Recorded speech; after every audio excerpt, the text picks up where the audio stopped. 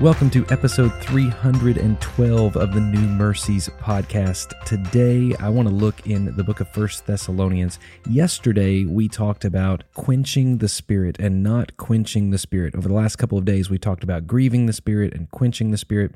When we see do not quench the Spirit in 1 Thessalonians 5, verse number 19, it's followed up in verse number 20, 21, and 22. And I want to read those verses today and talk about it for just a minute. The Bible says this: "Do not despise prophecies, but test everything. Hold fast to what is good. Abstain from every form of evil." As Paul is finishing up this first letter to the Thessalonians, he is encouraging them to hold fast to what is true. Hold fast to what is good. It says not to despise prophecies, but to test everything. Test it to what? We now have a completed scripture. We have the Bible, Old Testament, New Testament, canonized, beautiful, completed. So what we can do when someone speaks something and they say it's a truth revealed from God, we can test that based on God's word. Back in this day, whenever Paul wrote this letter, the New Testament wasn't finished yet, right? He's still writing it. And so Paul is saying that those who were prophets in the New Testament, they experienced revelations from God, wrote them down, and explained truth. We have the full scriptures. I don't think we put enough emphasis in reading our Bibles and reading God's word because it is the revelation of God. The Bible itself gives us sight into who God is. That's the purpose of the Bible, to point us to the maker, the author, the one who inspired it, the one who wrote it. It points us back to Jesus ultimately, and Jesus puts us into a relationship with the Father through the inspiration of the Holy Spirit. We have that book. We have this letter to us that explains who God is. So when it says, do not despise prophecy, in this time, there were people going out and sharing truth, revealed truth of God, and they didn't have the full New Testament yet. So they say, test everything. So be sure you're testing it to the principles of God, to the gospel, and the basic fundamental truths that it holds.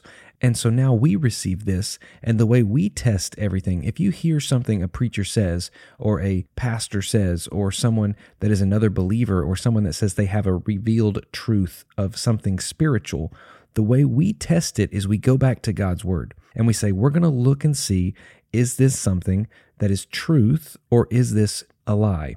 Is this good, or is this evil? Because it says, hold fast to what is good. You know what's good? The truth is good. That's what's good. And abstain from every form of evil. Even if it's a lie is evil because it's from the evil one. So our job now is to not despise prophecies, but to test everything. Test all of it. Hold it against God's word. Now, in order to do that, we've got to jump into God's word a little bit more.